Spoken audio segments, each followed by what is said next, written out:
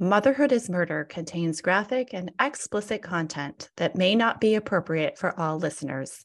Discretion is advised.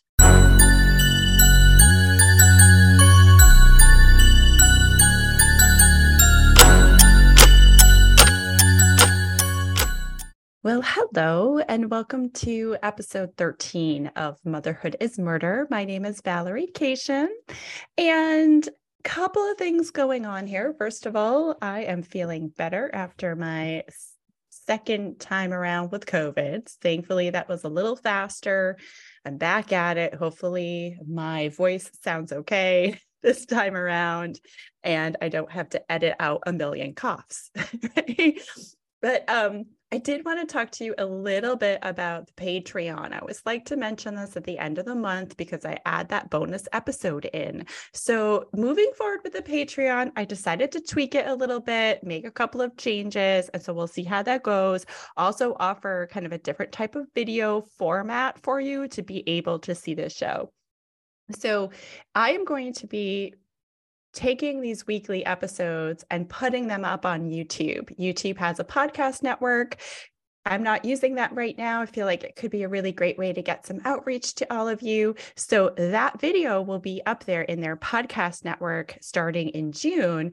And so the videos on the Patreon will no longer be there. This doesn't make sense because it's not an extra for your membership if it's already on YouTube and available widely, right? So we will have on the Patreon, I changed the tiers. So there is still the Get Caught Red-Handed tier, right? And then you can have the Inside Job tier. The Inside Job tier gets you that bonus content. So we're still going to have a bonus episode, any kind of crime stories, things that come up, different different content that you're not going to be getting, say, on the Instagram here or the Facebook, right? Something more visual for you.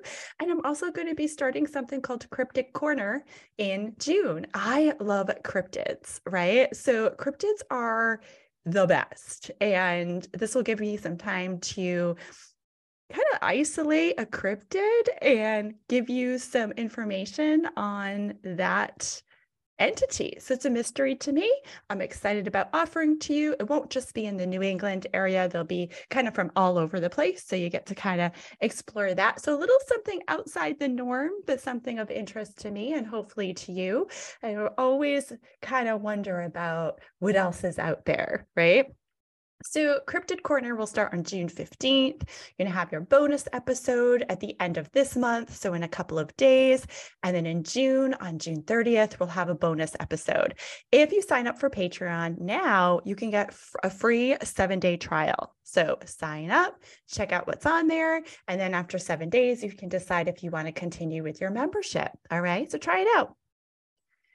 So this time around, we have our monthly wrap-up. And our monthly wrap-up is going to be more about debunking the out-of-character myth. So we're going to talk about what character is, what is meant by out of character, and how that aligns to our cases and criminal behavior. And we're actually going to talk a little bit about the character, what we perceive as the character of someone who goes into the health professional fields, like becomes a doctor or a nurse. So I want to start out our episode this month with a quote from Maya Angelou, who is amazing and always sums it up just perfectly. This quote reads, "When someone shows you who they are, believe them the first time." Gives me chills. When someone shows you who they are, believe them the first time.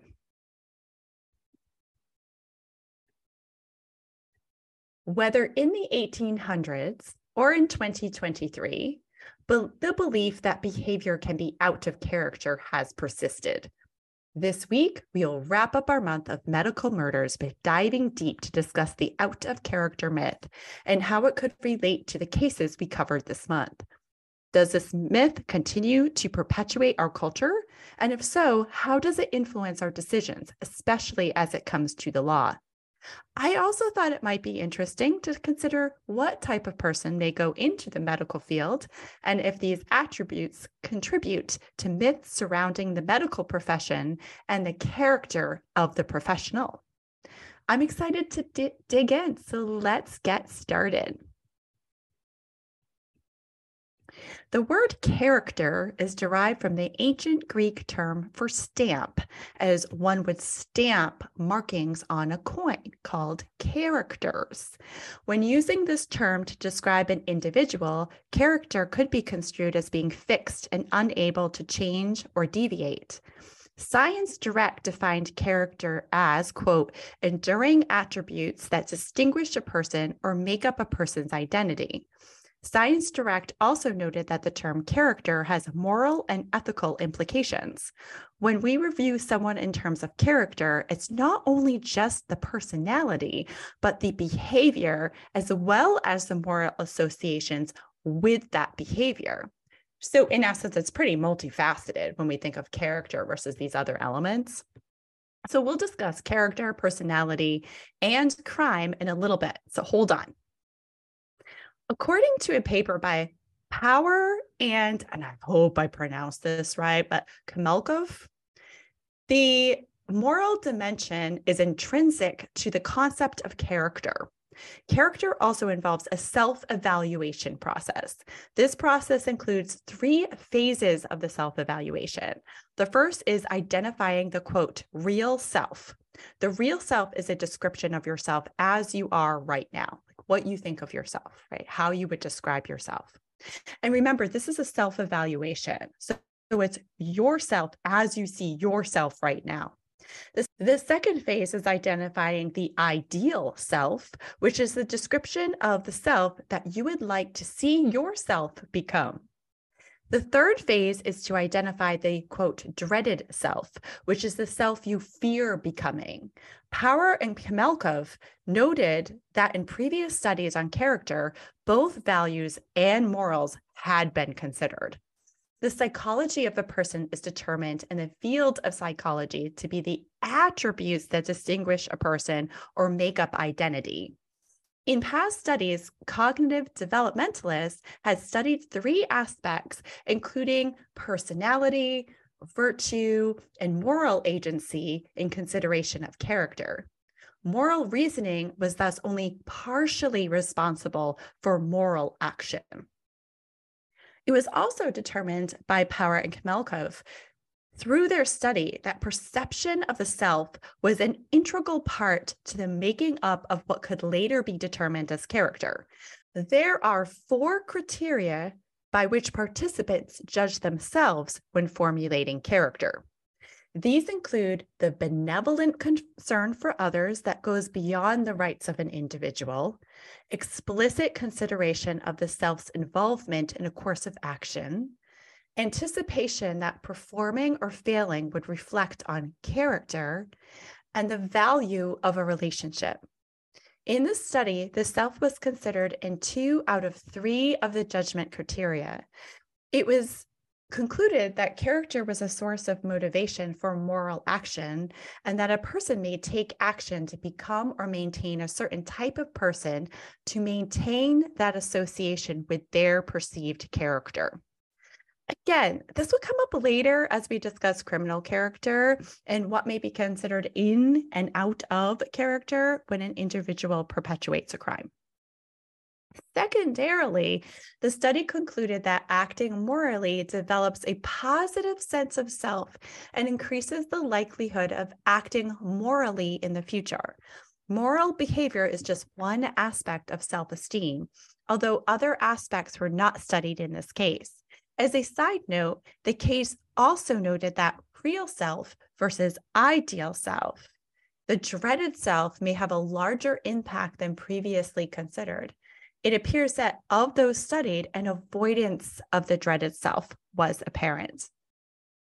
Ooh, that's a lot of information, right? That's a lot happening all in this context. So I had a lot of questions as it pertains to the concept of these 3 selves. So is it that people do not want to be what they fear being, or is it because they don't want to be perceived as their dreaded self? Furthermore, is the dreaded self the actual untethered self without morality, without rules, and without any shadow personas? So I had a lot more information that I would want to dive into in a study. It's really interesting. And the study was, self-evaluation. So we have to consider that we're coming from a point of people are evaluating themselves and their character and what they fear and what they dread and what they hope to be.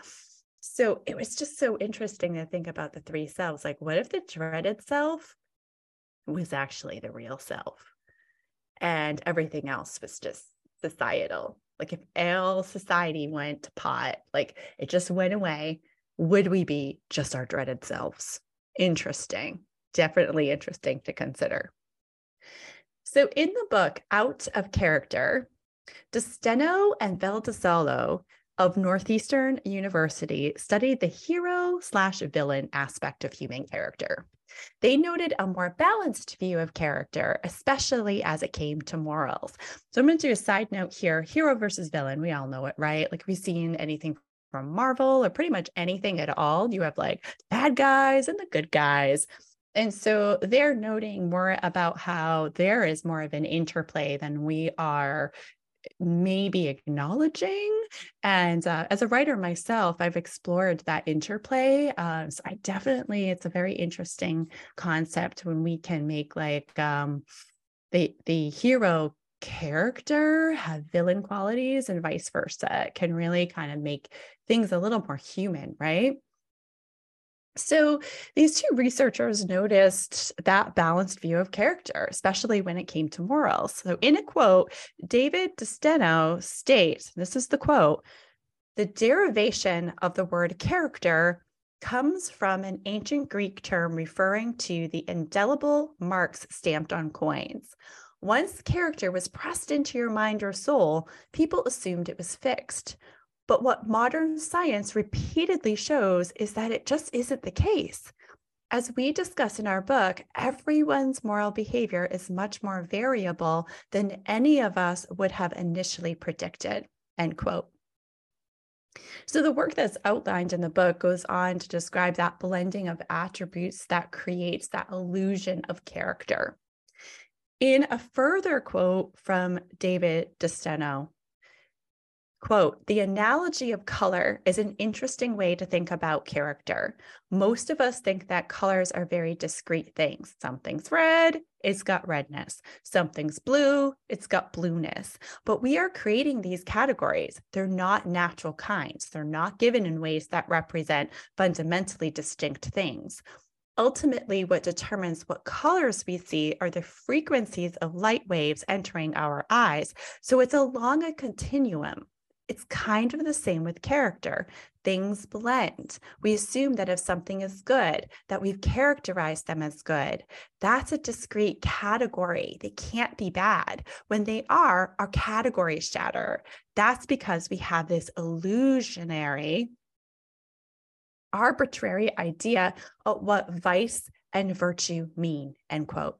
So Aristotle had first considered the possibility of this virtue and vice being fluid and interlaced. So in some of that philosophy, and I haven't done a lot of study on Aristotle, and I've taken philosophy in college, and I did, I don't think I did. I did a lot of like political philosophy, but Aristotle was talking about this virtue and vice being more fluid. So that's that blending of attributes that has been studied throughout many years. It's fascinated people. So as we consider this blurring of aspects of personality to create character, it would perhaps beg the question, can you actually be out of character? If character is itself an illusion, who are we? And why is it that we need to characterize individuals? While doing further research on this topic, I began to consider the criminals in the cases we covered this month. To review, we have a well-known and well-reputed surgeon who allegedly killed his wife, a concierge who killed two doctors he had little or perhaps no association with, and a turn-of-the-century nurse who showed great care to patients and was very well reputed, who went on to kill between 31 and 100 people without remorse. At first blush, all of these may seem out of character, but can an individual be both a callous killer and a caretaker at the same time? Let's segue for a moment to look up what makes a quote unquote good doctor. I think before we head into this list, think for a moment, just pause for a second and think about what makes up a quote bad doctor. Sometimes that's an easier thing than say good doctor. Like, when have you had a bad medical experience, right? Why was that bad for you? Was it the doctor or healthcare team? Like, what was that made that bad? And we've all had one, right? So let's consider that for a moment. Hopefully that's just, you just called something up or wrote it down if you're not driving or walking around, right? And as you call up your bad doctor, let's look at what makes up a good doctor or healthcare professional and see how they tally up. So a good doctor is considered, and all these sources are in the show notes if you're wondering where I've gotten this information. So a good doctor is considered a good communicator, therefore friendly, organized and conscientious, empathetic, and makes patients feel cared for, curious, collaborative, persistent in advocating for patients, and great bedside manner. And I let that sink in for a moment as you're thinking about what may have been a quote bad doctor for you, right? One that didn't match with your needs. And then furthermore, I found an article that talked about the personalities that go into healthcare, like what type do people go into the healthcare professions. I thought was like really interesting. And this article is more in for doctors, but I want you to kind of consider it a little bit more widely if you can. But I kind of wanted to know about these personality types. So I found four. This is an article, again, that's in the show notes, 4 personality types. One is called the enthusiastic doctor. So that's Dr. Popular, right? Dr. Popular, very friendly, knows everybody, all this stuff. And in this article, they also tell you like how to best communicate with this personality style of doctor, like if you work for the doctor, or if your doctor is one of these. So it's just kind of interesting. The second one is meticulous, and they call this Dr. Logic. The third is intrepid impatient. They call this Dr. Driver, which just means like they're going to drive, they're going to get that done and then do it quickly, that kind of thing. They're not meticulous, they're not taking the time. They're probably not like very engaging, they're just getting it done. And the fourth one is people focused, Dr. All Heart, like just wants to do everything for you, right? So again, if you want a more comprehensive view of this, or just even to entertain yourself, check out the show notes. It's in there. It's kind of interesting and kind of fun to check out.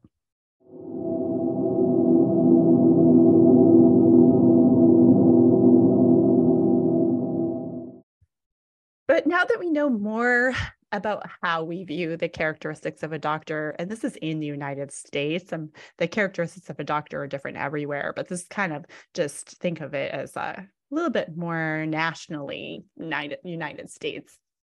I want to shift back to these criminal cases because that's really what we're here for, right? The crimes that we covered and how character can play into court proceedings. So each of the crimes we covered involved healthcare professionals, either as perpetrators or victims of crime. If we look at the case of Kathleen McLean, Dr. Turk was well loved and respected in his community in Boston. He was a popular, visible surgeon who was known to be warm and personable. So I would classify him as that enthusiastic type, Dr. Popular, right? He was on billboards, on YouTube. He really got himself out there.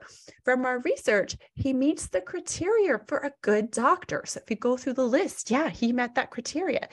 It would have seemed extremely out of character for him to be cited for falsifying records and losing his job. In fact, he had members of his community write in to support him despite evidence that he had falsified information and had billed for it, thus committing fraud. It sounded as if those around him really bought into that one facet of his character. But if we look at this through an eagle-eye view, we're able to see this blending that occurs where other facets of his personality begin to emerge. The dangerous side of him was reported by his wife, Kathleen McLean, in multiple instances of reported domestic violence. So as everything kind of converged and his wife's body was found, we were really left wondering who was the real Dr. Turk. And again, to remind you that these are allegations of abuse and murder. So we'll see what happens in that case. In the case of Dr. Field and Dr. Bolaños, we have two doctors who both work as anesthesiologists, and from what I could find, were also well-esteemed and well-reputed. Now, there are victims in this case. The perpetrator is a former concierge with what we discovered was a history of disruptive behavior. Still, that would not be discovered until later. So we didn't really know a lot about him at first. And I didn't see any evidence that while Teixeira was employed, that he got any reports from Doctors Field and Bolaños about his behavior. In fact, I don't even really know how much interaction Teixeira had with the couple. So it was really just after the murders that Teixeira's history of estrangement from his adopted mother, his lost job based on allegations of misconduct as a concierge, and then his angry and taunting outbursts in court came together. And that put together some more pieces or a greater and better picture of Teixeira's character. And in the case of the victims of Jane Toppin, Jane was reputed to be friendly, reliable. She took good care of her patients. She even earned the name Jolly Jane for her friendly personality. Others knew her socially as someone who drank beer, used rough language, and enjoyed the downfalls of others, all of which were largely frowned upon for women in the late 1800s, putting that in perspective. So on the surface, it would have been difficult to imagine that this friendly nurse was actually murdering her patients, family, and friends in numbers ranging from 30 to 100 people. Here, compulsion to kill was an underlining thread to her personality that did not necessarily reflect in her outward character.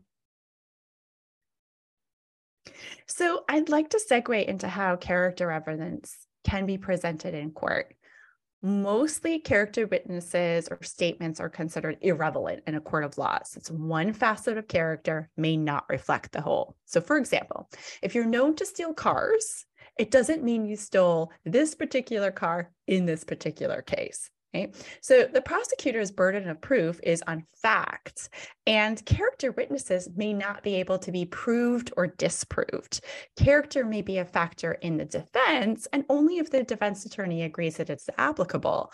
Often we hear of statements of, quote, good character, such as community service, saving someone in an emergency, and other acts of kindness that may be considered in sentencing.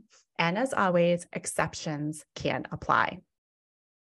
In the book, Myth of the Out-of-Character Crime by Stanton E. Samnow, character is analyzed with a forensic lens. Samnow defines a character as, quote, patterns of thinking and behavior a person demonstrates in life. So pretty broad, a little broader than some of the other ones, and doesn't have the moral component. Did you notice? These can be linked with perceptions of the individual's personality.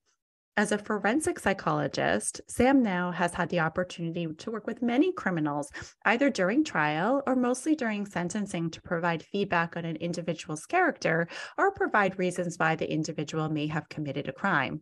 He has determined through his many years of study that no trait is, quote, out of character, and there is no out of character crime. There is simply what he coins, quote, thinking errors, and that these errors may affect behavior. According to Samnow, a thinking error is, quote, flaw in thought process that usually results in behavior that injures or at the very least inconveniences others. There is a level of self-absorption where the individual disregards the impact of their behavior in favor of their own wants and needs. Samnow notes that thinking errors are prevalent in all criminal conduct cases, and it's not just criminals that make errors in thinking. Many of us do as we grow up and get older and throughout our lives. These will range from small, quote, white lies to larger lies and indiscretions. Samnow reflects that, quote, by lying, and that he is, be like a they, it's just a general term, quote, by lying, he preserves a view of himself as an individual who can easily outsmart others, end quote. This can be on a small scale or a grand scale. And many of us do not go through life unscathed, right? When we consider criminal behavior, Sam now encourages us to not just look at one act, but look at the pattern of behavior. Stealing something as a child does not mean you will go on to commit large-scale larceny as you get older. If we look at our cases, there are patterns of behavior. Turk allegedly engaged in domestic violence with his wife. I also want to do like a little segue with Turk. He also had the fraudulent charges on him, resulting in him losing his job. So there's some patterns of behavior here. Texera had multiple run-ins with people in his life, and then later on in court, that's a pattern of behavior. And Jane Toppin had a pattern of poisoning those in her care and those who had positions in life that she wished for herself. None of these were isolated events. Sam now has written an entire book on this topic, and it is riveting and an easy read. So I encourage you to go out and purchase it if you're interested in this topic. And to wrap up, there are studies and deep consideration to what is character and what is out of character for an individual, especially as it relates to crime. And I know I listen to true crime podcasts to gain better insight into the criminal mind and why people do what they do. I assume if you're listening to this, you're just as curious as I am. And I'm of the belief that nothing is out of character. And really, as I read this Sam Now's book, more and more of this is coming together for me. And it's actually, Sam Now has a section, he actually goes through like his process, like how he meets with somebody, what are some things that can come up in those meetings, how it relates to character, how it relates to different facets of character, really, really interesting stuff. And then of course, how it relates to forensics, which is just anything that comes up into court. So his work with that. But as I read more about this, it makes a lot more sense that, there is like a swirling, that nothing is black or white, so to speak. Now, the thing is one thing or the other, but they can be a blending of a lot of different things all at the same time. So the more that we can see that blending in, I think the more people become human, but the better off we're understanding where do these things come from and how do they develop? And it doesn't, and I always look at these things like, how can we learn from these things and then support and help and care for people in our community? How can we prevent different things from going on? And I haven't gotten a sense of how that could happen yet in Sam Now's book. However, even just knowing as much as we do about his analysis of character and working with criminals can help us as we move forward. And get more information is always a good thing, I think. And, we don't always know what's going on in people's lives. We're not fully aware of the facets of a whole life a lot of the time. We usually just see that one or two facets of people that they show us in the world, kind of that skin, like what they show us, how they work in their personal life and their outer life and whatever. And we all do this. We all pivot and switch and change depending on our environment, right? It's not just a criminal. You're not a criminal if you do it. We all do that to kind of get along and things. And there's a lot of push. I work in the yoga world, and there's a lot of push for authenticity, like be an authentic teacher and authenticity. And sometimes I'm like, what is authentic to me? There are some things I think I try to be authentic, but it's like, what is that? So diving in deeper, maybe through meditation and study can also be helpful. But really, we only really see that one side until we have an opportunity to pull back and see the whole thing. And many of us are just trying to understand ourselves, right? In our own facets. Again, in the yoga world, a lot of what we do is try to figure out who are we? Is who I am, who I think I am, all those things. So it would be absolutely impossible to understand someone else if we don't have a good grasp or understanding of ourselves to begin with, right? So anyway, lots of great information, debunking that out of character myth as we move forward and we consider some other crimes and that we're going to cover. Maybe we'll start to think about how does character come into play with some of these cases, right? So, well, I will see you next week for our next topic. I'm really excited to start a new month with you all going into the month of June. Check out the Patreon. if you're interested in that bonus episode, I'm going to be putting a bonus episode out at the end of the week. So you have that on there. Check out the YouTube. I'll share more information as I get that YouTube channel going. And until next time, be good to one another. Do you love the show? Support Motherhood is Murder on Patreon and get some awesome perks, including a shout out on the show, bonus content, access to a private online community, and more. We appreciate the support so much, and it allows me to offer a case to you each and every week. Other ways to support the show is to rate, review, and subscribe. I appreciate all the fabulous feedback, and it ensures people will listen and help families who need it most. Motherhood is Murder is researched, written, and produced by me, Valerie Cation. Music by Alexi Action. Check out the show notes for a list of my sources and ways to support your community.